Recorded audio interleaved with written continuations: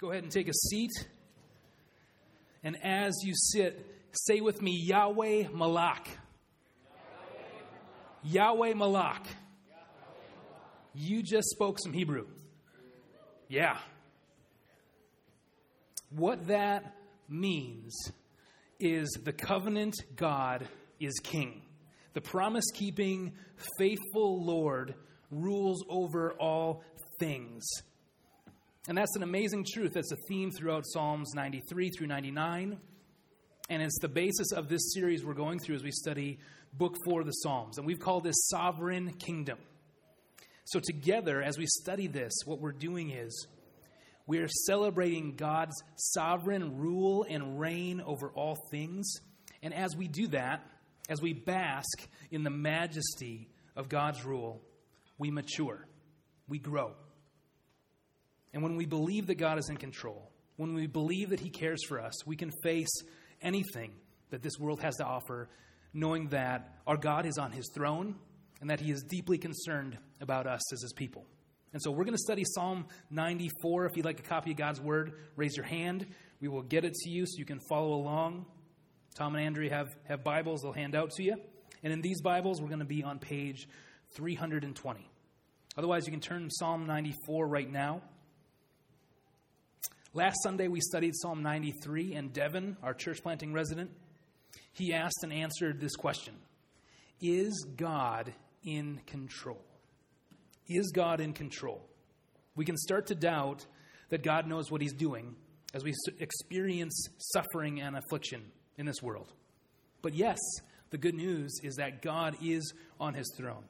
He is sovereign, as Psalm 93 reminds us. He is mightier than the waves of the sea.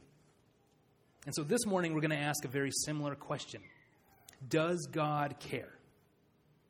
Does our God care?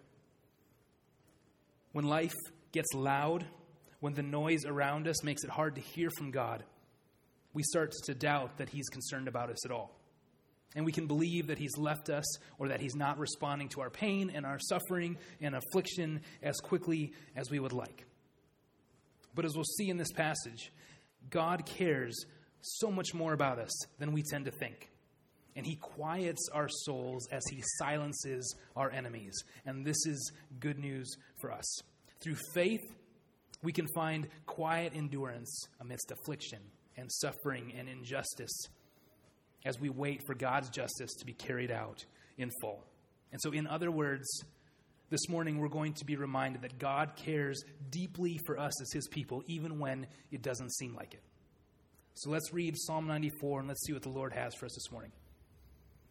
The words will be up on the screen if you'd like to follow along. The psalmist says, O Lord, God of vengeance, O God of vengeance, shine forth. Rise up, O judge of the earth. Repay to the proud what they deserve. O Lord, how long shall the wicked exult? They pour out their words, their arrogant words, and all evildoers boast. They crush your people, O Lord, and afflict your heritage. They kill the widow and the sojourner, and murder the fatherless. And they say, the Lord does not see. The God of Jacob does not perceive. Understand, O dullest of the people. Fools, when will you be wise? He who planted the ear, does he not hear? He who formed the eye, does he not see? He who disciplines the nations, does he not rebuke? He who teaches man knowledge, the Lord, knows the thoughts of man, that they are but a breath. Blessed is the man whom you discipline, O Lord, and whom you teach out of your law, to give him rest from days of trouble, until a pit is dug for the wicked. For the Lord will not forsake His people. He will not abandon His heritage. For justice will return to the righteous, and all the upright in heart will follow it. Verse 16. Who rises up for me against the wicked? Who stands up for me against evildoers? If the Lord had not been my help, my soul would soon have lived in the land of silence. When I thought, my foot slips, your steadfast love, O Lord, held me up. When the cares of my heart are many, your consolations cheer my soul. Can wicked rulers be allied with you, those who frame injustice by statute? They band together against the life of the righteous and condemn the innocent to death. But the Lord has become my stronghold, and my God, the rock of my refuge. He will bring back on them their iniquity and wipe them out for their wickedness. The Lord our God will wipe them out. That is Psalm 94. That's the word of the Lord to us this morning. And think for a moment what life would have been like, what your day-to-day existence would have consisted of if you had lived at the time when these Psalms were put together. I have this almost romantic view of what it would be like to live in the ancient Middle East, the quaint and quiet lifestyle that I think would have been present. There'd be no social media, there's no Fox News, no MSNBC, no HuffPo, no Drudge, no noise, is what I'm thinking. Twitter seems to be the primary way in which anybody communicates anything nowadays, and it's a steady stream of information washing over us. And so there's a lot of noise around us in our day and age. And I sometimes think that living back when these Psalms were compiled, that life would have been much simpler or much quieter. I mean, sure, Israel was exiled, and they had been violently removed from the land that God had given them. And sure, they were without a king that God had promised would be ruling over them. But how much more noise can we take as a society?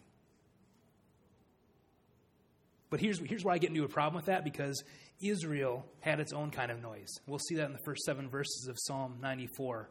So look there now if you would. The first point this morning is trust God amidst the noise. Trust God amidst the noise. And so this Psalm 94, begins with this cry, with this plea to God for him to shine forth in his vengeance, for him to rise up and to judge the earth and to repay the proud for what they deserve. And because these things are repeated, this is an emphatic plea for God to express his justice, to actually carry out his punishment upon his enemies. And so this points to an important aspect of God's character that we don't always like to talk about, but it's very clear here that our God is a God of vengeance.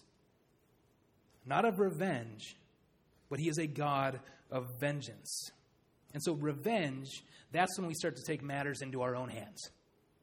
But vengeance is when the one who has all authority punishes those who are his enemies, punishes the criminals, punishes the wicked. When the one with authority carries out his justice. Revenge is when we become the judge and the jury and the executioner.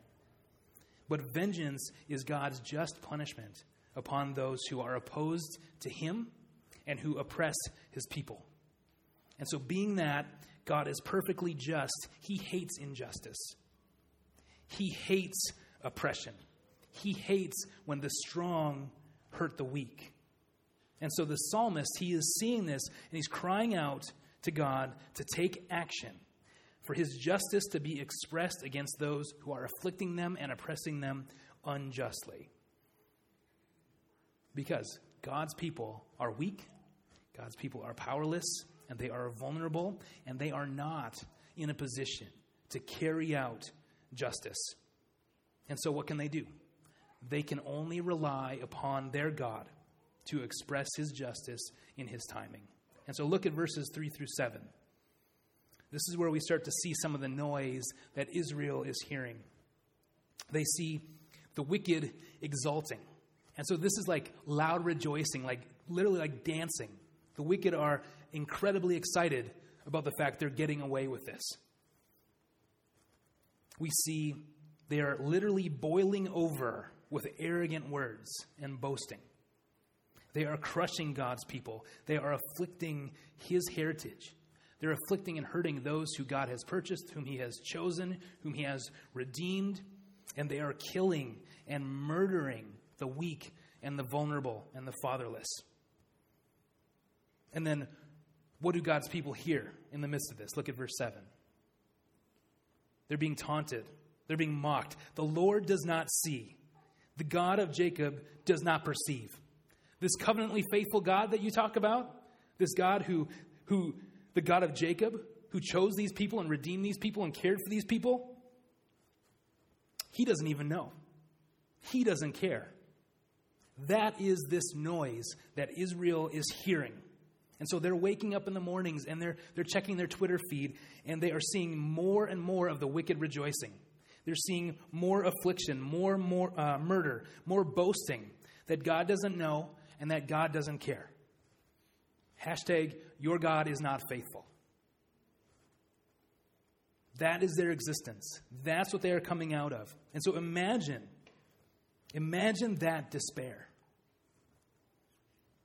that you would experience when all around you, all you saw was death, all you saw was evil, all you saw was oppression. When, remember, God had promised them land. He had promised them a place. God had promised them a king. And they had none of this. They were exiled. They had no land. They were under the rule of somebody else. They had no king. And they were being crushed and they were being afflicted. That is the noise that Israel was hearing. And we see this too. All over the world, our brothers and our sisters are being crushed. They're being oppressed. They are being afflicted and murdered simply because they're God's people. Like Tej and our friends in Kathmandu. In America, being a Christian can open you up to mockery. Or when something terrible happens, we start to hear the chorus of people who are openly wondering, if this God that you talk about is so good, why would he let something so terrible happen? And for us, it might not be necessarily those big things that we come across that make us doubt God, but it might be the family member. It might be the friend. It might be the coworker or the roommate who makes that offhand comment about your faith, who undermines your belief. It might be those friends that used to invite you out, but who no longer contact you. So we experience often relational deaths all around us simply because of our faith. It's when the people closest to us start to distance themselves from us because we believe in Jesus, because we are God's people.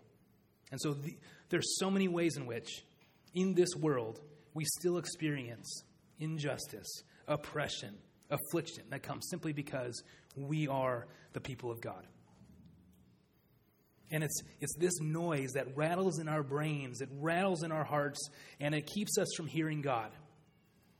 It keeps us from believing that our God truly does care, that he truly is concerned about even the smallest aspects of our experiences of suffering and affliction.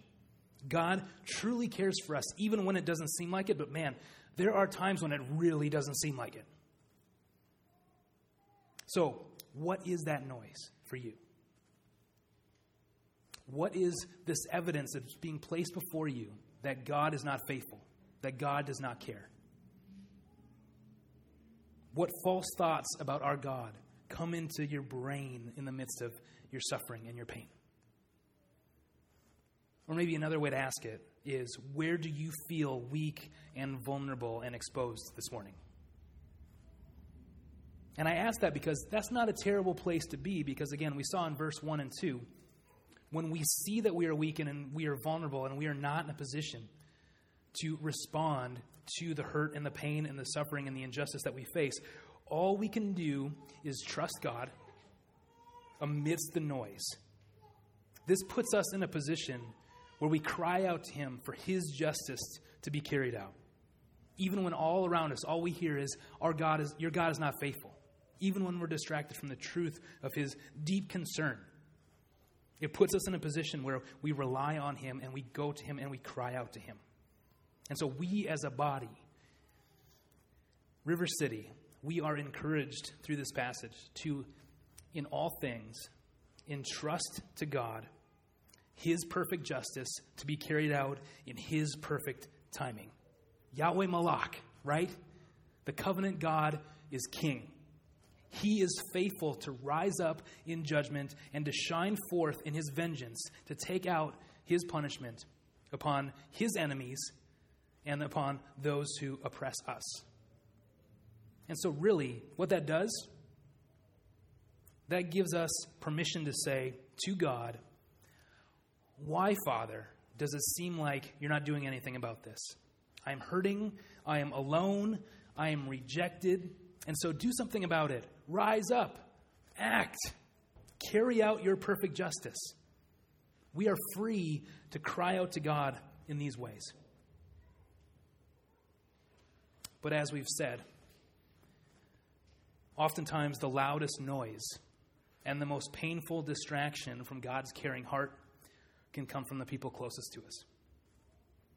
It can come from our family, our friends, our coworkers, our roommates.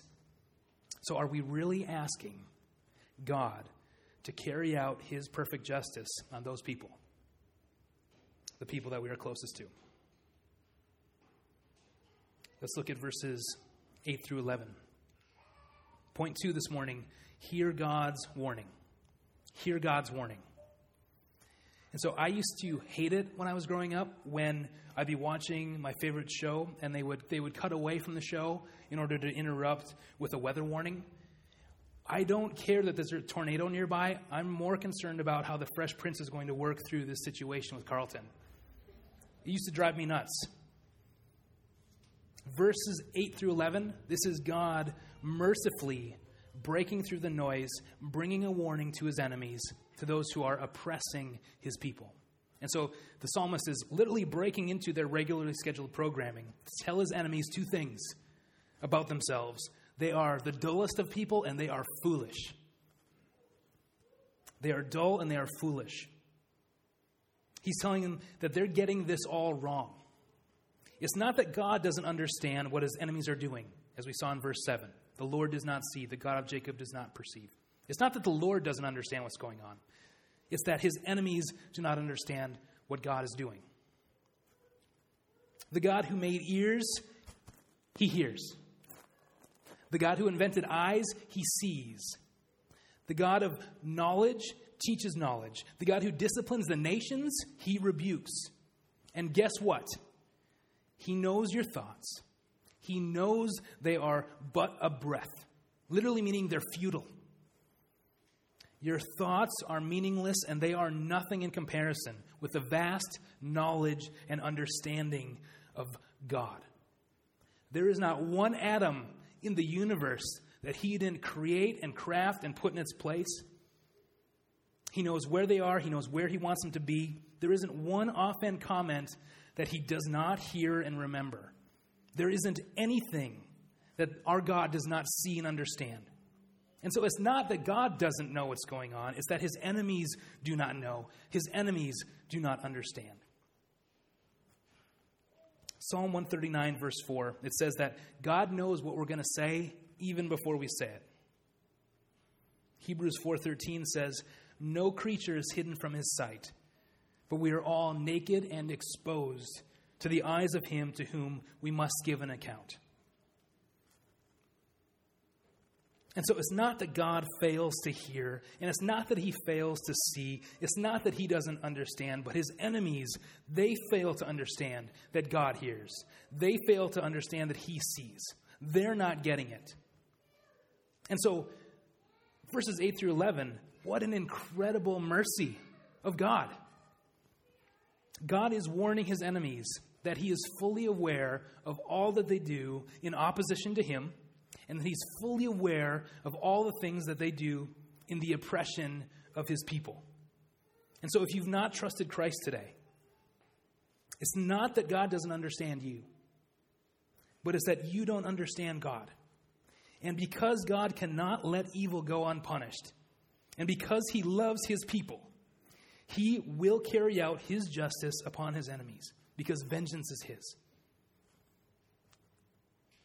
And I hope that this freaks you out. If you're not sure where you're at with Jesus, I hope that scares you, because it certainly did to me in 2007 when I put my faith in Christ. Because I had nowhere else to go. I was standing naked and exposed before the God who knew everything about me. What was I going to do? And so verses 8 through 11, this is an incredible mercy of our God to warn his enemies prior to the full justice and vengeance that he has prepared to be carried out.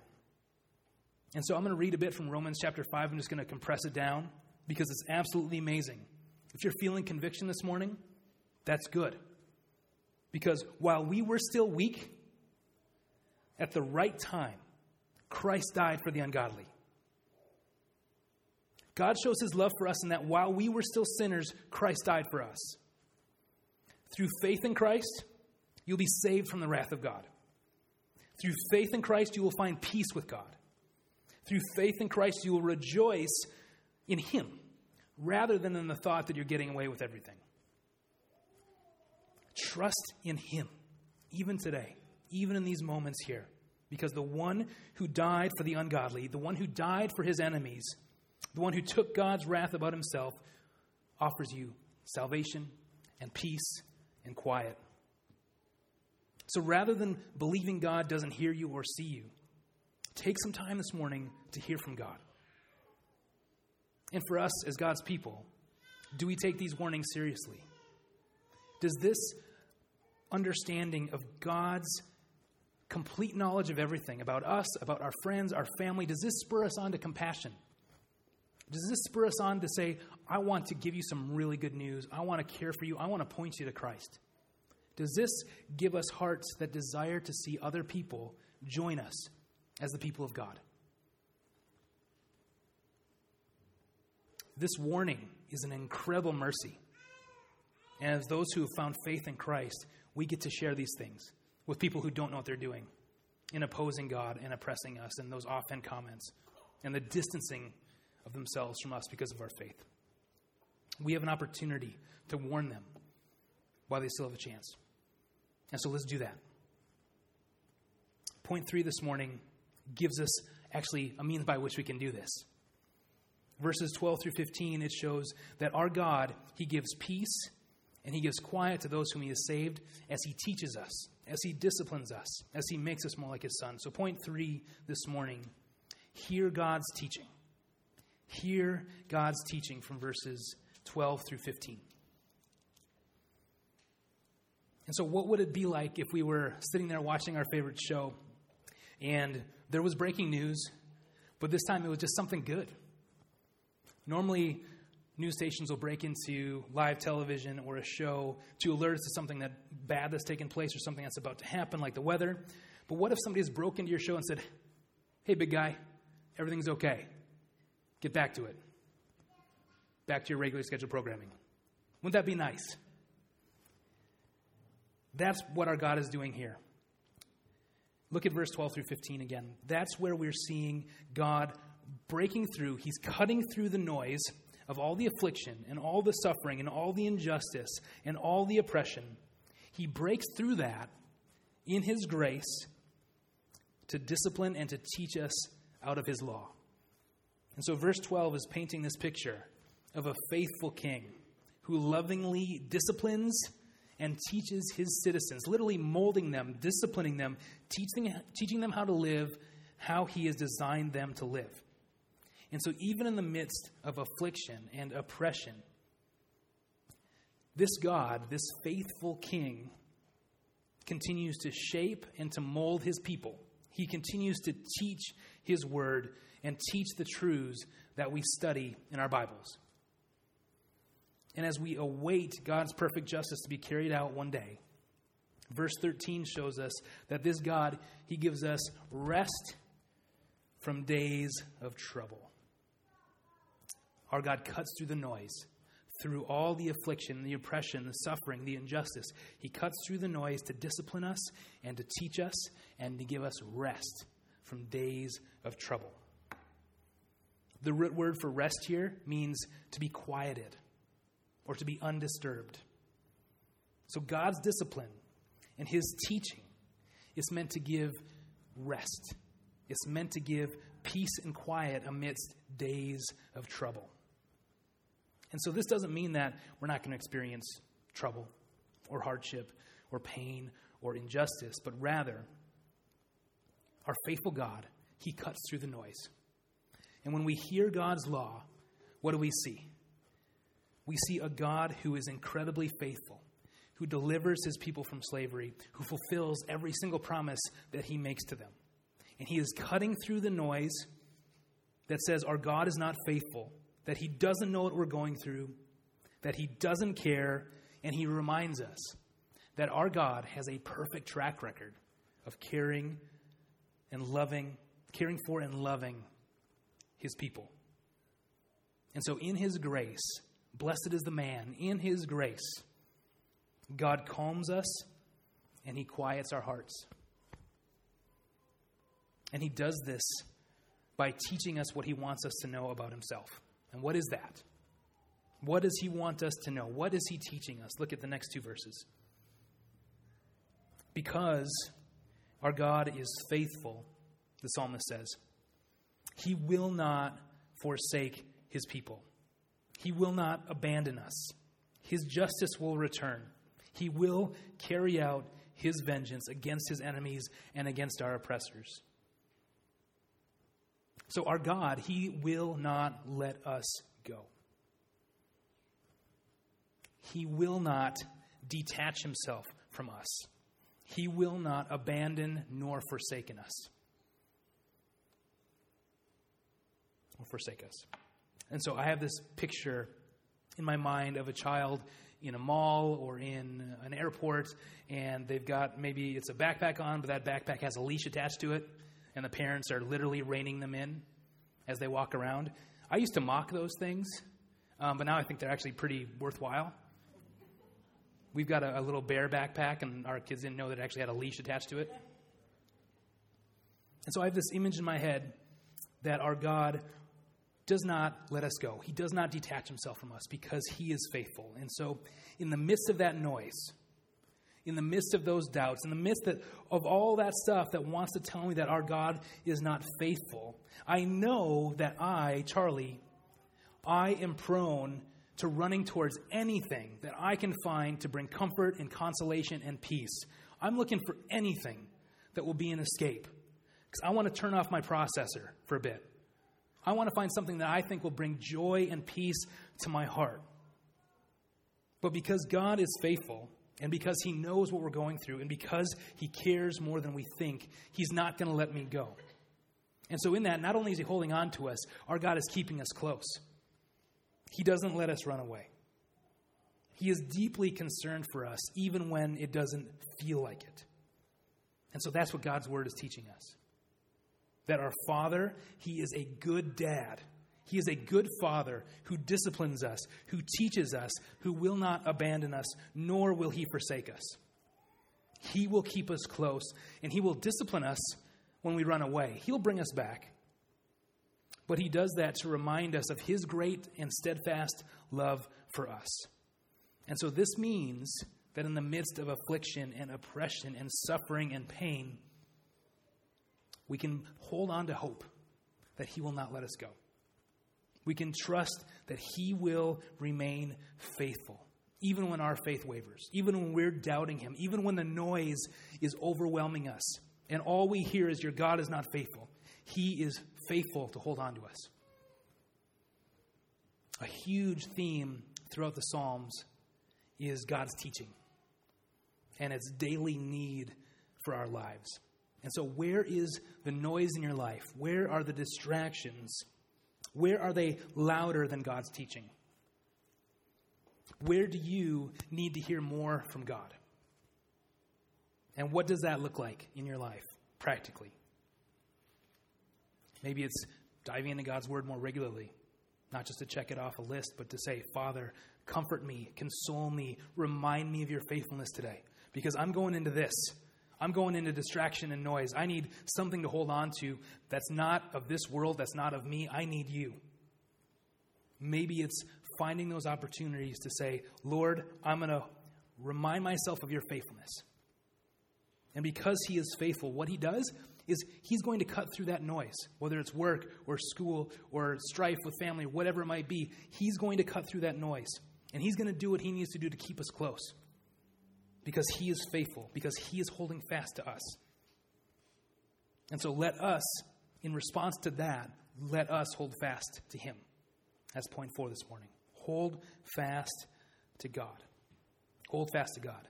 Looking at verses 16 through 23. And so in the midst of this noise that Israel is experiencing, In the midst of the noise that casts doubt upon God's faithfulness, about God's concern, the psalmist asks these two initial questions in verse 16. Who's going to fight for me? Who's going to defend me? Because again, we are weak. We are vulnerable. We are exposed. We are not in a position to fight for ourselves. We are not in a position to defend ourselves. But instead, once more, this is the psalmist saying, where else can I go? Where else can I go for safety and security amidst the noise, amidst the affliction and the oppression? We entrust ourselves to this God who does not forsake us, nor does he let us go, no matter what we're going through, no matter what the oppression, the affliction, the suffering is for you. And this is incredibly important. Because if we're like the author of this psalm, we can confess with him in verses 17 and 18, if you want to look there, that we are in danger of believing lies about whether or not God cares. We are in danger of going into this land of silence. We are in danger of our feet slipping away. We are in danger of falling away, believing that God does not care, doubting his faithfulness, doubting his character, that he will hold on to us and keep us close. The land of silence is similar to this idea of dying, of going to the place of the dead, a place where you do not hear the gracious, heartwarming words of our God. If the God had not been faithful, the psalmist confesses, then he would have fallen away into this land of silence. We hate silence. What if I didn't say anything up here for 30 seconds? How long would it take for you to start freaking out? Should we try? Thumbs up, Nate. Are we recording this one or the first service? Both? Might be some dead air. Who would just get up and walk out? We hate it. I'm not going to do it, Nate. Sorry. But in community group, when somebody asks a question and nobody says anything, like as a leader, that's like a terrifying moment. Like I have to okay, shut up. Don't talk, don't talk, don't talk. We don't like this silence. We don't like the awkwardness. And that was this danger that was facing the psalmist. He can now see that's what he was in the pit of falling into, this belief that God doesn't care, the land of silence, being apart from this gracious teaching of God, apart from his loving, kind words that, as we see, console and comfort. What we do see is that the psalmist knew that they were prone to wandering and falling and slipping. But what is also there in verse 18, it was God's steadfast love, his faithfulness that kept him from slipping. Hesed, we're going to sing it in the next song. It was God's covenant faithfulness that held him up, that kept his foot from slipping. Yahweh Malach. He is a good king who cares for his people and who holds them up, keeps their feet from slipping because of his steadfast love. And then we have verse 19. When the cares of my heart are many, when the noise is getting really, really loud that you don't care, your consolations cheer my soul. Isn't that great? In the midst of the noise, in his faithfulness, our God cuts through all that's distracting us from his faithful goodness, and he quiets our souls. He comforts his people. So the majestic king and ruler of the universe, the sovereign king who knows each and every atom in the universe, he knows and he cares. And he is concerned for every aspect of the affliction and the suffering and the difficulty that we go through because we're God's people. He desires to comfort us and to care for us. The same God who rebukes the nations, he gathers up his children in his arms and he comforts them amidst our pain. Isaiah chapter 40 says, behold, this first part is like the bigness and glory and majesty of God. Behold, the Lord God comes with might, and his arm rules for him. Behold, his reward is with him, and his recompense is before him. That is our God. It keeps going. He will tend his flock like a shepherd. He will gather the lambs in his arms. He will carry them in his bosom and gently lead those that are with young. What kind of God does that? What kind of king and ruler does that? Only our God. Only Yahweh Malach, the faithful king. Amidst injustice, affliction, oppression, the offhand comments, the friends who are no longer your friends, the Twitter feed of relational deaths that go through your brain, all the noise that we face, our God cuts through that. He cares. He is concerned for your heart, and he desires to console you and to comfort you in his love. The God who made all things, he cheers our souls. He consoles our hearts. But how? How do we actually experience this comfort and this consolation? First, we know that in his faithfulness, God has given all of his children his Holy Spirit. The Holy Spirit is, in Greek, the paraclete, the comforter, the consoler of the saints. And he does this inner work of reminding us that God will not abandon us, nor will he forsake us. And he's proof. He dwells within the believer. He is literally with you 24/7 at all times. That is proof that he will not abandon you nor forsake you.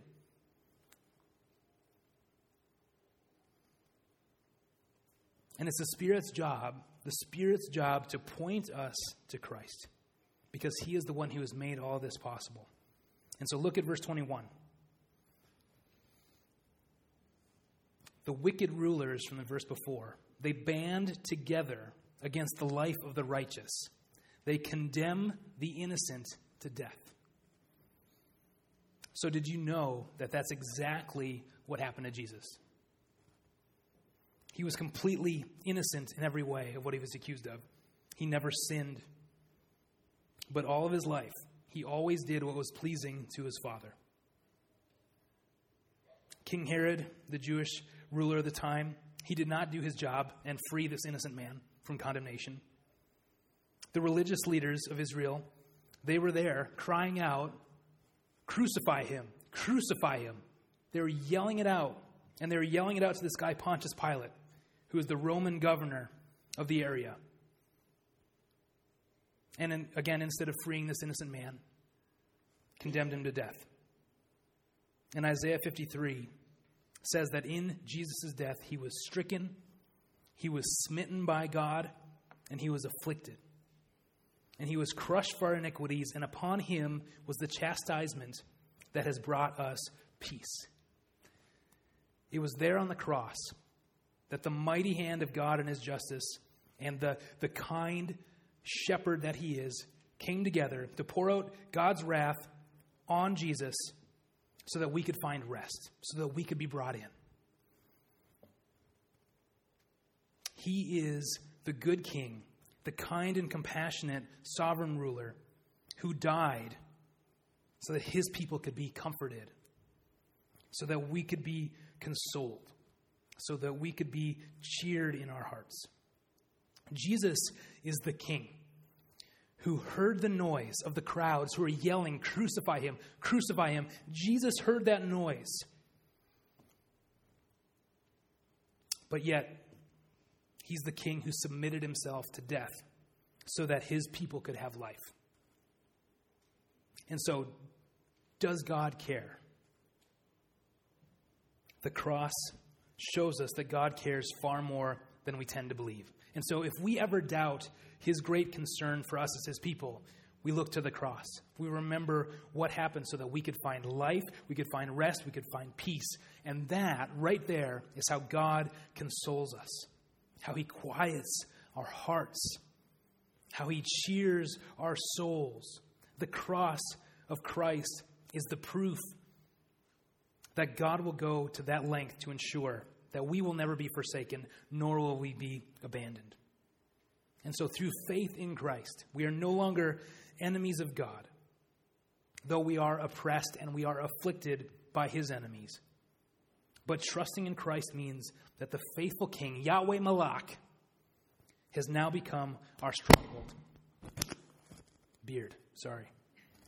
And he's become our stronghold and the rock of our refuge, so says verse 22.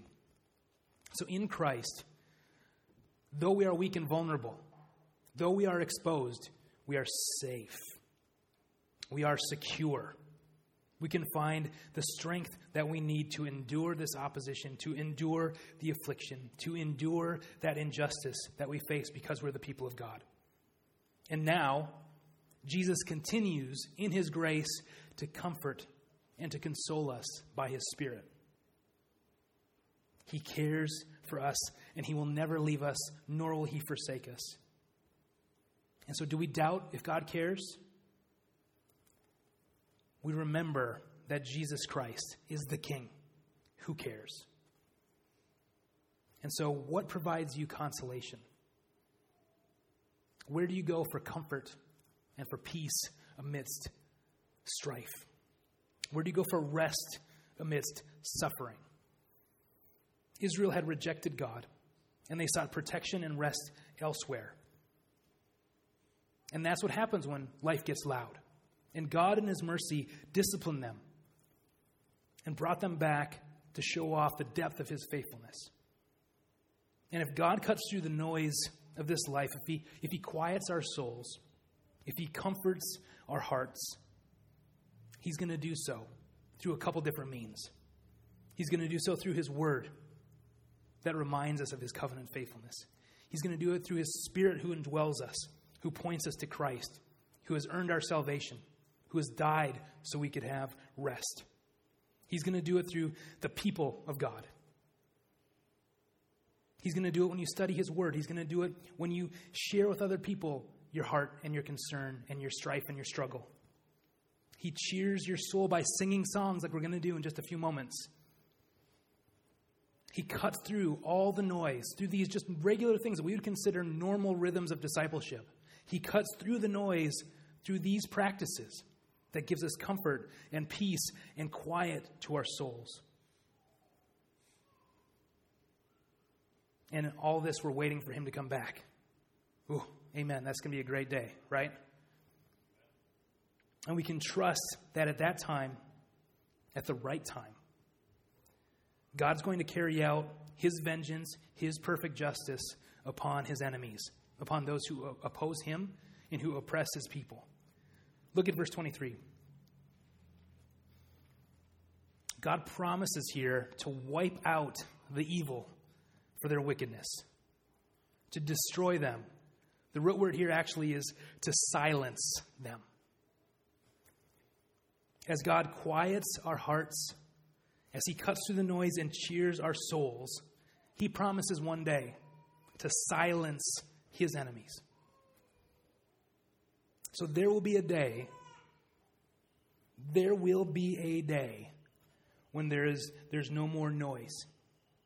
There's no more distractions. There's no more doubt that our God cares, because this is what Israel always wanted but didn't have. We will be with him. We will be in the presence of God himself. We're going to see him as he is, and we will have full and complete rest from our sin, from God's enemies, and we will bask in the presence of our Savior. Whew. What a day that will be. Will be. So for now, let's not be silent. Let's cut through the noise together. Let's take these amazing truths of God's faithful covenant love for his people, and let's use them to encourage and to comfort one another. Let's use them to build one another up. Let's talk about it this week in our community groups. What is the noise that distracts you from God's covenant faithfulness, from the truth that he deeply cares for us as his people? Let's open up God's word. Let's hear from him. And let's ask him in his mercy and in his faithfulness to quiet our hearts and to cheer our souls together. Amen. Let's pray.